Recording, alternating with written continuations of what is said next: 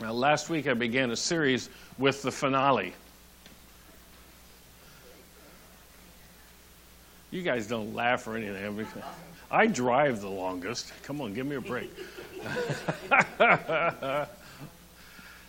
I preached the finale because in this Promise series,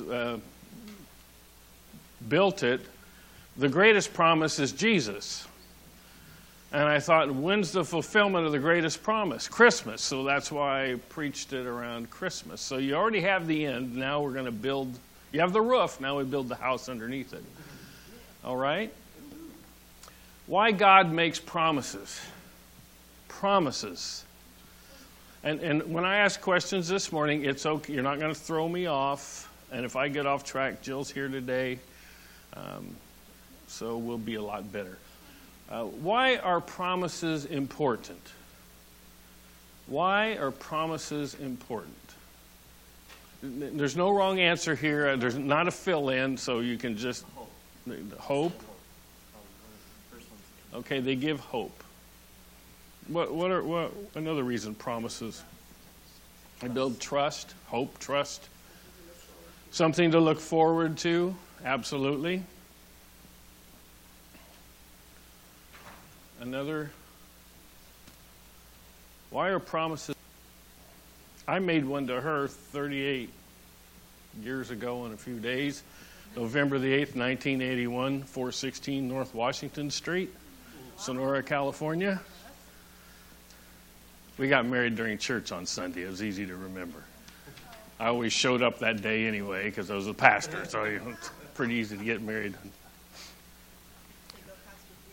They go past, promises can go past your feelings. Yeah, we've been in love a couple of times in that 38 years. She's going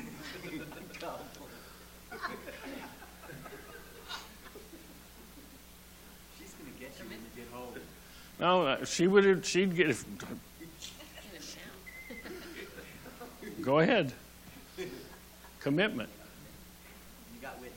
Promises are a commitment. We made promises. It wasn't on how we felt. That day we felt pretty good. We've had some days we haven't felt so good, but we had a commitment, so we've stayed together. The commitment, that promise, carried us through the seasons when we didn't feel like being carried. Anyone else? Okay, keeps you in line with God's word. When you receive a promise or you give one, what are the benefits or values of a promise that is kept? What does it do? Builds your faith, absolutely. Feel valuable, or it adds worth, if I can throw that in, sure.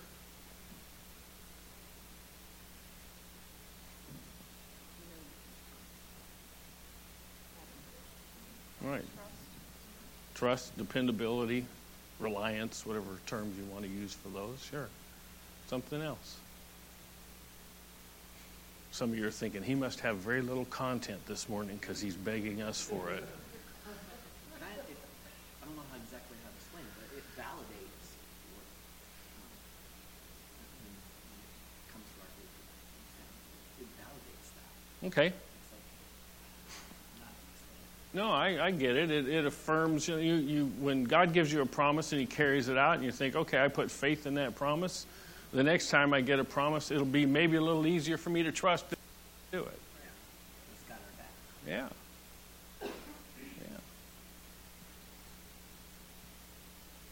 Okay.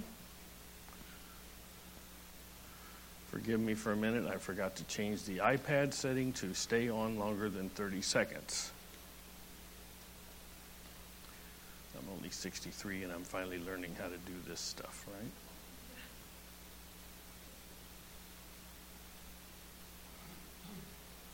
There we go. How many enjoyed my iPad last week when I started with a series of questions?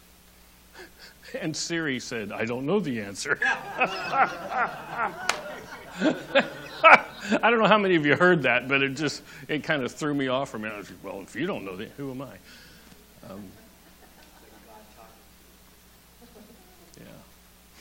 Okay, that's the positive side. Go ahead, scroll. I think I have one more question on the next slide. What are the impacts or outcomes of a broken promise? Devastation. Fear. Uncertainty. Doubt. Bitterness. Anger. Okay, all the opposites of the things we just had. Yeah, you could put the look up antonyms of the previous answers. Yes, right? Okay.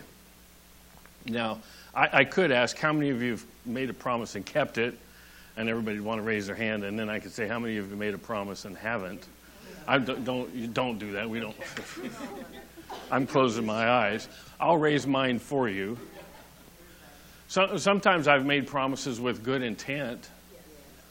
And the older I get, the filter of remembrance is less, and more stuff runs through the river and less stuff gets caught up on the shore. You promised 3 weeks ago. I did? Okay. Sure.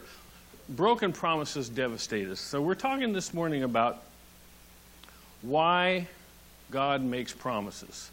So I have some real quick answers for you. Number one, because promises lead us in the right direction. Promises lead us in the right direction. Go ahead and click. I think the rest of the answer might come up. Promises lead us in the right direction. You know, in fact, according to the Bible, the promises of God lead us to eternal life. Did you know that? It's a verse that many of you have maybe heard a couple of times in church. For this is how God loved the world. He gave his one and only Son so that everyone who believes in him would not perish but have eternal life. That's, you can talk to people that have never been in church. That's a verse they know. John 3:16. I threw you a curve. I just used a different version. So you have to think about, what verse is he doing? Yes, King James. Yes.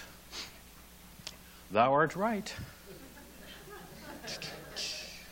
That was funny right there. You see, it says, God loved the world. God gave his Son to the world. Why that? So through belief or trust in a promise, what would you have? Eternal life. What is eternal life? I can remember as a kid, I'm a pastor's kid for those of you that aren't aware of that. I grew up in a Foursquare church. Put your hand on your heart, think of Amy. And the idea of eternal or everlasting life did not sound very exciting to me. I didn't want to go to hell, but I wasn't in a hurry to get to heaven because I wasn't into harps, I wasn't into choirs, and I wasn't into hymns, first, second, and fourth stanza. You can tell people that grew up in church, you don't know what I'm just saying, but we used to sing hymns that had verses or stanzas. That you change verse to stanza, it's religious. And somehow the poor third verse was unspiritual because we skipped it all the time. Right? And the thought of going somewhere where the rest of my existence would be, it's like, ugh. But when I came to understand what eternal life meant, that in heaven, that God was going to enable me to fulfill everything of my divine potential without limitation, suddenly getting there sounded pretty exciting. I'm going to say that again because some of you didn't catch it. That heaven is a place that I get to fulfill my divine design, how God made me, without limitation. I can fulfill my purpose. Have you ever been frustrated in something you want to do? Boy, I wish I could do that, but life gets in the way of you doing that. Or circumstances get in the way of you doing that. Yeah, is anybody this morning? You know, and all that stuff happens. You think, why did God put that in me if I can't seem to see it fulfilled? Well, you may see it fulfilled here on earth. It's his intent that all of your purpose in your life would be carried out. But I have good news. What you don't get done here, you get to do. Just think about it. All the creativity, all of the thoughts, the idea, those things, to just think, wow, I get to do that. I get to be who I was designed to be without limitation. Wow, now eternal life sounds pretty exciting. I'll sign up for that. The only thing that scares me is a little step from here to there. Right? But the good thing, and I've shared this with you before, is my last breath here is my first breath there. My last thought here is my first thought there. My last step here is my first step there. That's not so bad. Thank you. Thank you. God's promise directs us in the right direction towards eternal life. It also redirects our focus towards heaven. 2 Peter 3:13. But we are looking forward to the new heavens and new earth he promised, a world filled with God's righteousness. How many would be thrilled to be in a universe that is covered with God's righteousness? Doesn't that sound exciting? I'd love God's righteousness on the roads. You know, I get to work. I work in downtown Sacramento, so does Jill. She's much better saint than me. We all know that. I park the car and have to repent for the things I thought and said. Don't look at me like that, because you're this, you know what I'm saying. I have something to look forward to. My focus is on heaven, to be in the presence of God where his righteousness rules and reigns, not as a series of rules, but as a liberating government that lets me be everything that God intended me to be. 1 Peter chapter 2, verses 10 through 12 says, At what time you were not God's people, but now you are. At one time you knew nothing of God's mercy, because you hadn't received it yet. But now you are drenched with it. My divinely loved friends, since you are resident aliens and foreigners in this world, I appeal to you to divorce yourselves from the evil desires that wage war within you. Live honorable lives as you mix with unbelievers, even though they accuse you of being evildoers, for they will see your beautiful works and have a reason to glorify God. I read that in the Passion Translation, and I did it intentionally because everybody knows this verse. But notice what it calls us here. We're resident aliens and foreigners. It sounds like two TV shows. Fox, new series starting next Sunday. Resident aliens, followed by foreigners. That's how we're to view our time here. Number 2, why does God make promises? Because promises reveal God's nature. They reveal God's nature. Now, I didn't say reveal God in nature. Are you hearing me this morning? They reveal his nature. How many think you know a little bit about me in 10 weeks? How many think that you could say, our pastor has a dry sense of humor?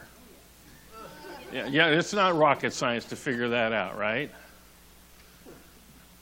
How did you figure it out? Because I'm always cracking one-liners, usually right when something's really intense and you kind of feel like, man, he was hard on us. Oh, but he was joking. Okay, what do I do with that? God's promises reveal his nature, who he is, what he's like. The things he promises are the things he values. So when he makes promises to you, guess what he's saying? I value you and I value this thing, whatever it is, in you.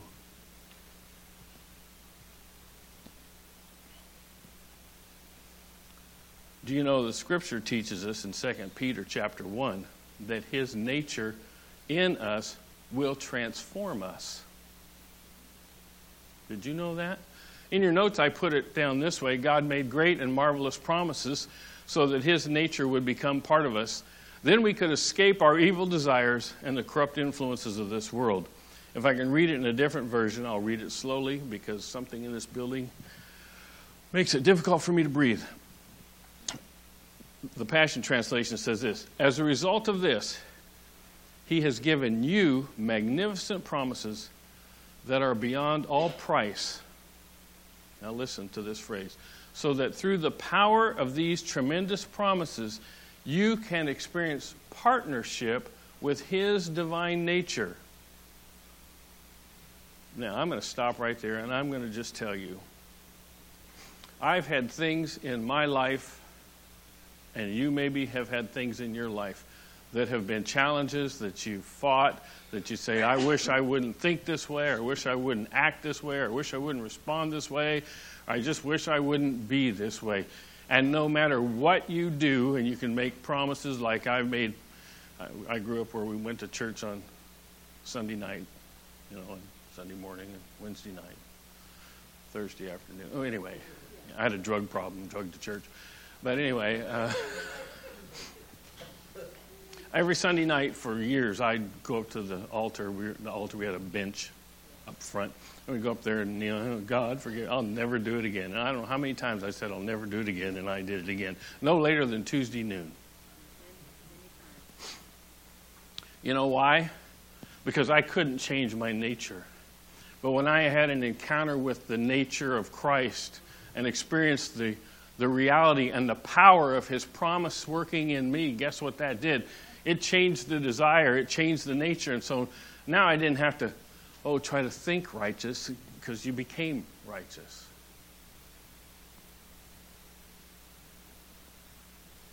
Colossians 3:10 says, you have acquired new creation life, which is continually being renewed into the likeness of the one who created you, giving you the full revelation of God. Another thing we recognize about promises revealing his nature is he is, by his very nature, a promise keeper.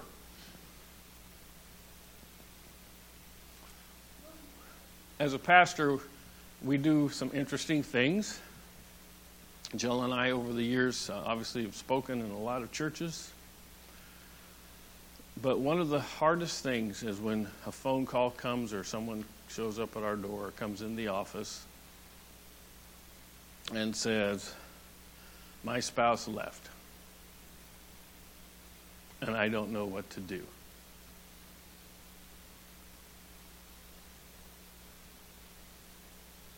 That's devastating news. Because if you think when that relationship was really cemented, it was cemented somewhere in front of some people where a promise was made. And while the intent probably at the time was both people made the promise, one is left standing holding on to a promise unkept.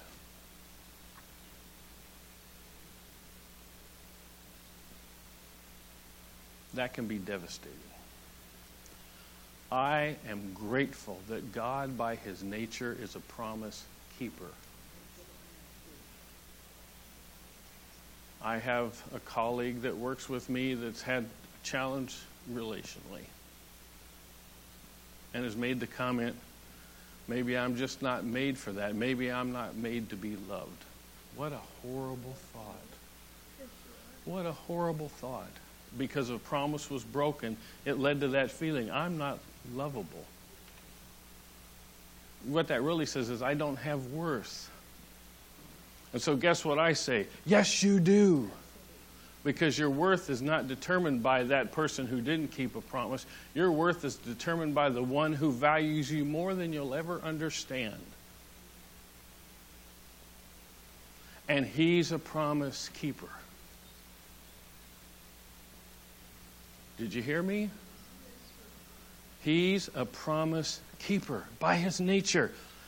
Hebrews 10. So let us do it full of belief, confident that we are presentable inside and out. Let us keep a firm grip on the promises that keep us going. Listen to this phrase. He always keeps his word. Psalms 145 says, for your kingdom is an everlasting kingdom, your rule throughout all generations. The Lord always keeps his promise. He is gracious in all that he does. Do you realize, if we were to view our relationship with God like a wedding, he stood there and said, I'm committed to you, and I've said, I'm committed to you, and I haven't always been committed, but he has always been committed. Number 3, promises demonstrate God's faithfulness. Promises demonstrate God's faithfulness. His faithfulness to deliver his people. Isaiah 49, kings and queens will serve you and care for all your needs. They will bow to the earth before you and lick the dust from your feet. Then you will know that I am the Lord. Those who trust in me will never be put to shame. Jill and I have been in interesting seasons in our life. We've been in seasons where we wondered, how are we going to make it next week?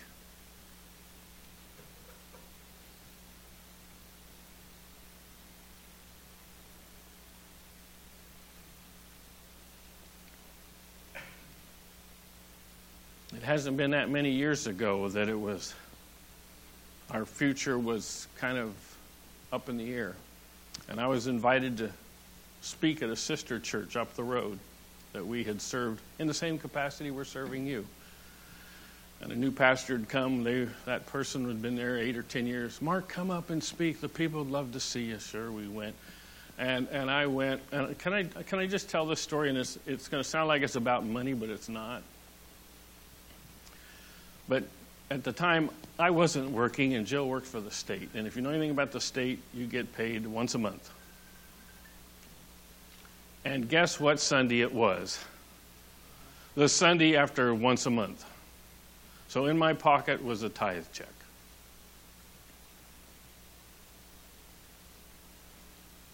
And I'm sitting on the front row. And attendance was down that Sunday. And I'm just going to be honest with you. I'm going to tell you what I thought. They're going to invite me the first of every month. Is this so? Please, promise me you'll come back again and not let this story be, I'm never coming back because you told that story. Okay. Here's what I thought. Because Jill and I also operate a nonprofit 501c3. And I had been wrestling with the Lord, and I'd wrestled with Jill on the way up. Do you think we could tie this month to our ministry? No, that ministry operates on how other people support it. We support the local church. You've been preaching that your whole life. We're going to be in a local church today. Put the time. Okay, fine. She was right. I agree. She's not a bad person. She just keeps me straight. And so I was sitting right there, actually. And here it comes, and I'm thinking, I'm going to put this check in. And when I put this check in, later on they're going to say, isn't it great to have Pastor Mark and Jill here? Let's take a love offering. And it'd be a like offering.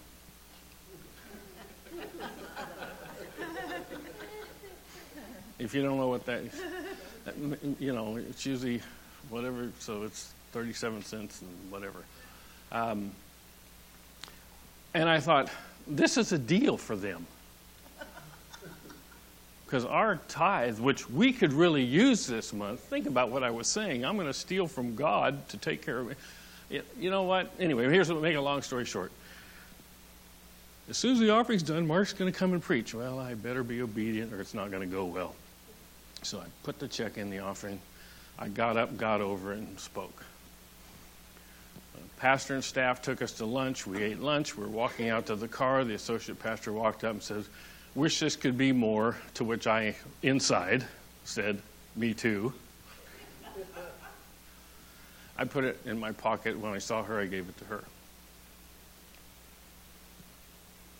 Halfway home, which was in this city, we stopped at Starbucks. And we had taken some friends with us, and they walked over, and the husband said to me, Pastor, we know this is a tough season for you, and my wife and I were praying, and the Lord said we should give you this. I wanted to tear it open. I really did, but I gave it to her. And then we got home, and I don't check the mail very often, but we ought to, because it's probably to the point the mail person is shaking their fist at 10969 Woolwich Way. And guess what was in there? An envelope. Somebody, we're thinking of you. Here's for your ministry. Gave it to her. We opened them all up. It was every penny we gave that day plus 10%. Now, that was a sign to me when God said, I'll never leave you nor forsake you. When he made the promise, which he said, I've never seen the righteous forsaken or seed begging bread. And we didn't know how long that season was going to be. And it was about, 3 or 4 years was that season. All I knew is that when we were faithful to him, his promises were fulfilled to us. And that was, the economic crash was full blown and people were losing houses. And I'm just going to tell you, we lost $75,000 a year in income. And we didn't lose a thing. In fact, we came out of it with 2 homes. Now, that's not a brag on Mark. That's a brag on God. And it's a brag on God because I am so grateful that he made a promise to us that he'd take care of us and he'd provide for us. And as long as we were faithful in what we should do, he was faithful to deliver us, and he has been.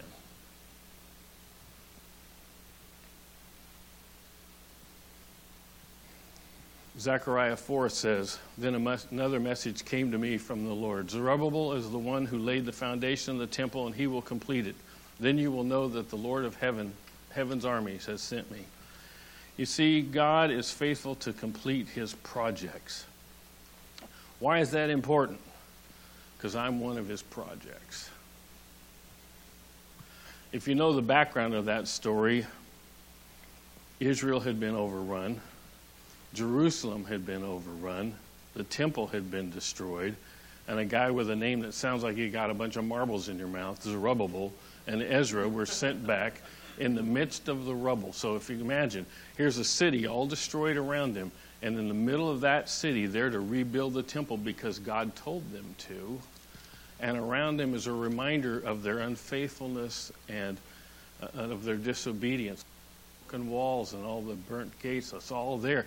And guess what the people that live in that area are saying? Do you think the 2 of you are going to lead that little band to rebuild that temple? Ha, ha, ha. That's the background of that story. And God says, yeah, they may be laughing, they may be mocking, they may be making fun of you, but here's what I promise you, is the guy that started it, Zerubbabel, go home and say it 3 times to your significant other, that'll be fun. The guy that started it will finish it. God is faithful to complete what he promises. He's also faithful to fulfill his word. In John chapter 2, 19 to 22, it says, Destroy this temple, in 3 days I'll raise it up. What's he talking about? You're going to kill me and I'm going to rise again. That was a promise kept. That was a promise kept.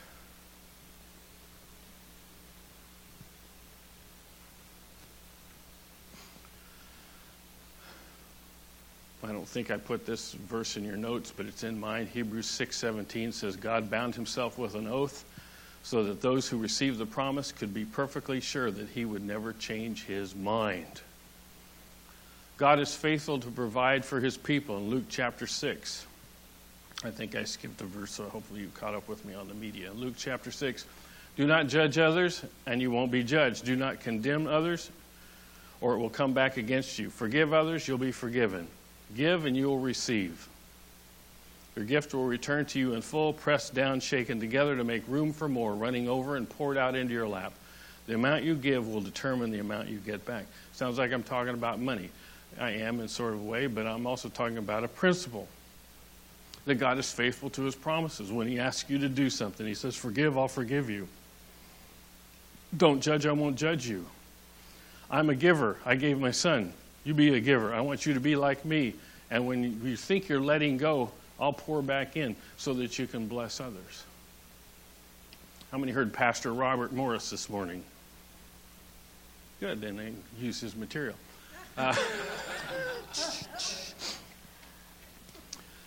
He was talking about a season in his ministry where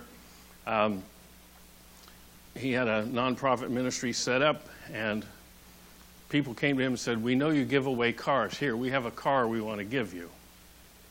And we'd really like it to go to this family, but we know we can't designate. You can make the determination. But anyway, so he said, fine, we'll take the car. And he said, and I decided before I took it to the family to give it to them that I'd take it to the shop. And on the way to the shop, something happened with the motor. And I got it to the shop and said, motor's gone, it's blown. It needs to be replaced. This was in the 80s. How much will it cost? $2,000. Okay, fix the engine. And he said, as I was driving home, I said, God, isn't it an interesting coincidence? They had the car yesterday. They're paying nothing. The engine worked. Tomorrow, they'll have the car. They'll pay nothing. The engine works. Today, I own the car. I get to pay $2,000 to fix the engine. And his response, he felt like the Lord said to him, the first family that gave it didn't have the money to fix it. The family receiving it didn't have the money to fix it. You, however, have the money to fix it. If you'd like me to stop giving you the money, you won't have to fix it.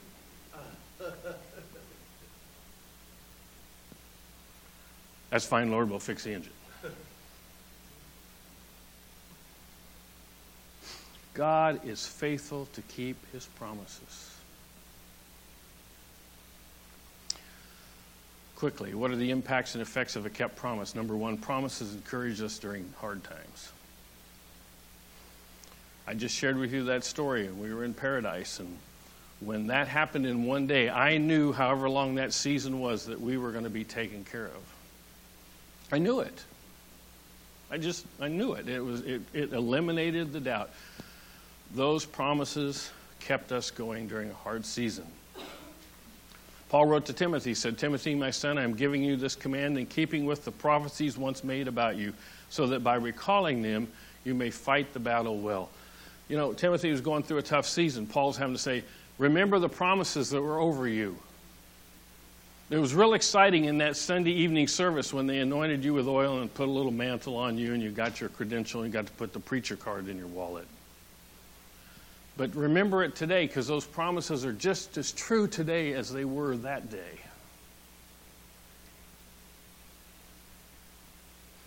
Romans 15. Things were written in Scripture long ago to teach us, and the Scripture gives us hope and encouragement as we wait patiently for God's promises to be fulfilled. Paul wrote to the church in Corinth in 2 Corinthians chapter 7, because we have these promises, friends, let us cleanse ourselves from everything that can defile our body or spirit, and let us work toward complete holiness because we fear the Lord. Number two, promises are the basis for our faith. Hebrews 11:1. Faith shows the reality of what we hope for. It is the evidence of things we cannot see. How do you say promises the basis for our faith? I would rather have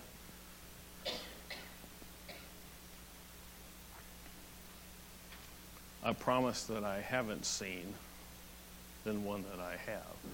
Let me tell you why. My eyes see reality. My eyes see things as it is. My eyes see the bank balance and the bills.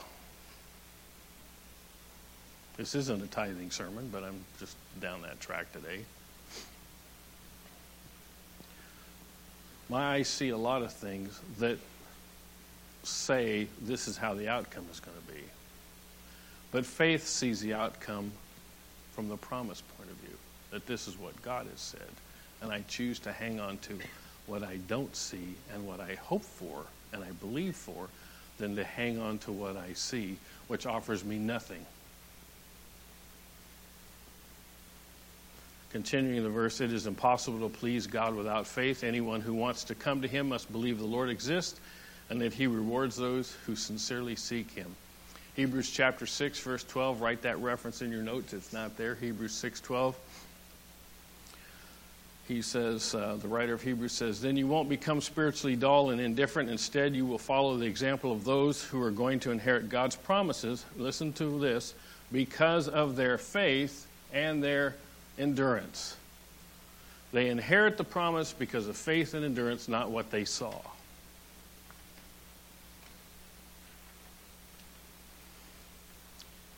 So promises encourage us during hard times. They're a basis for faith. And number 3, the greatest guarantee of God's promise is Jesus, the one we've celebrated in the last several weeks. Now you understand why I gave you those notes again from last week. If you want a guarantee that God keeps his promises, Jesus is that guarantee. Jesus is that guarantee.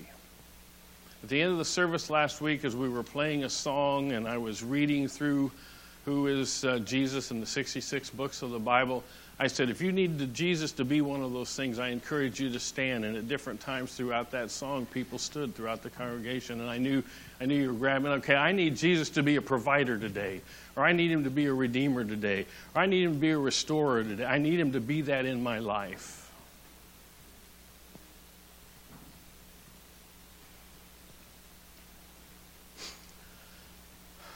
Whatever God has promised gets stamped with the yes of Jesus.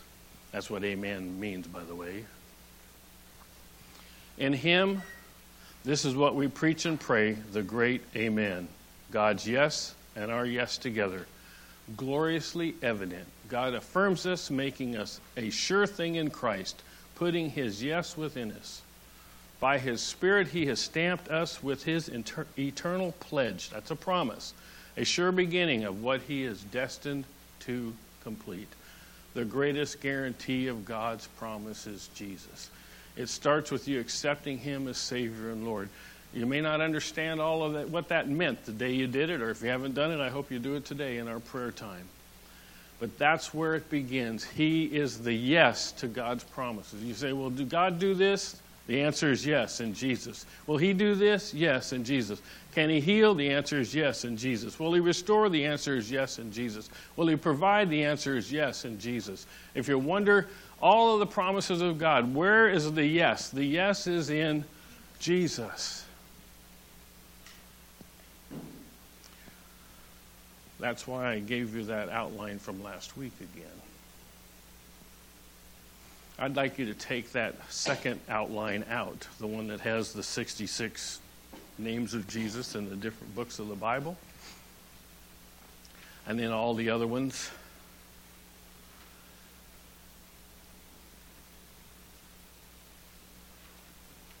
Look at that as I share with you these closing words.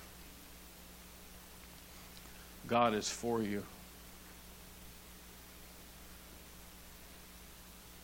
Many of you maybe grew up in a religious environment that you thought God was a group of rules, and the minute you did them all right, he'd make up a new one so he could smack you again. Because some of the things seem pretty hard, like, forgive your enemies. After I run them over, it's easy. That's a hard thing to do. And so you finally get to the point you release somebody and you forgive them, and then it seems like, now you get to do this. It's like, it's killing me. And he's like, if I get all of these things, then he's going to say, you must fly. I can't do that. That's how many of us had a perspective of who God was, that he was just looking for a way to crush us. Well, he's not. He's for us.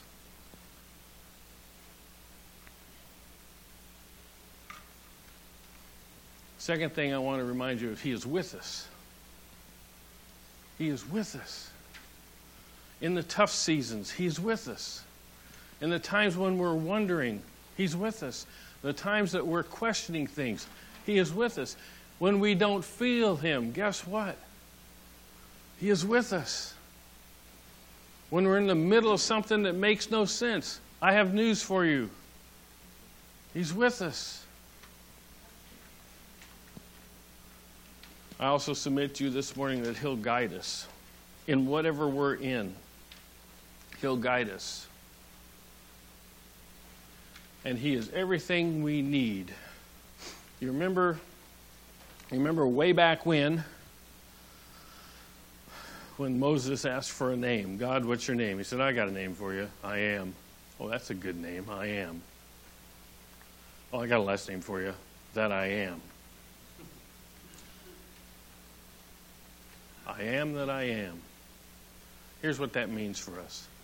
That God is everything we need him to be at the moment we need him to be it. That's why I gave you that list again, not because I couldn't prepare new material, because you know who you need God to be in your life. I don't. But he has said to you, I am that I am. Look at that list and say, you know what, this week I need God to be this. I need him to be this. Or this year, in 2020, I need him to be this. I need him to be my health. I need him to be my strength. I need him to protect my mind. Some of us have challenged with depression. You need Jesus to be your joy and the lifter of your head this year. You circle that one and say, that's a promise I'm hanging on to. That's a promise I'm going to hold. Look at that list and circle those things that you need God to be this year and hold on to it as a promise because he is faithful to his word.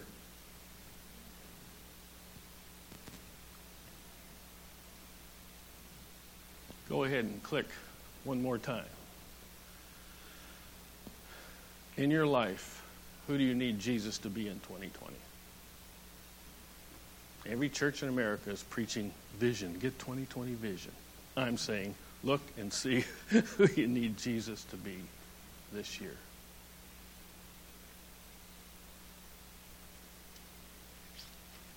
I'm done.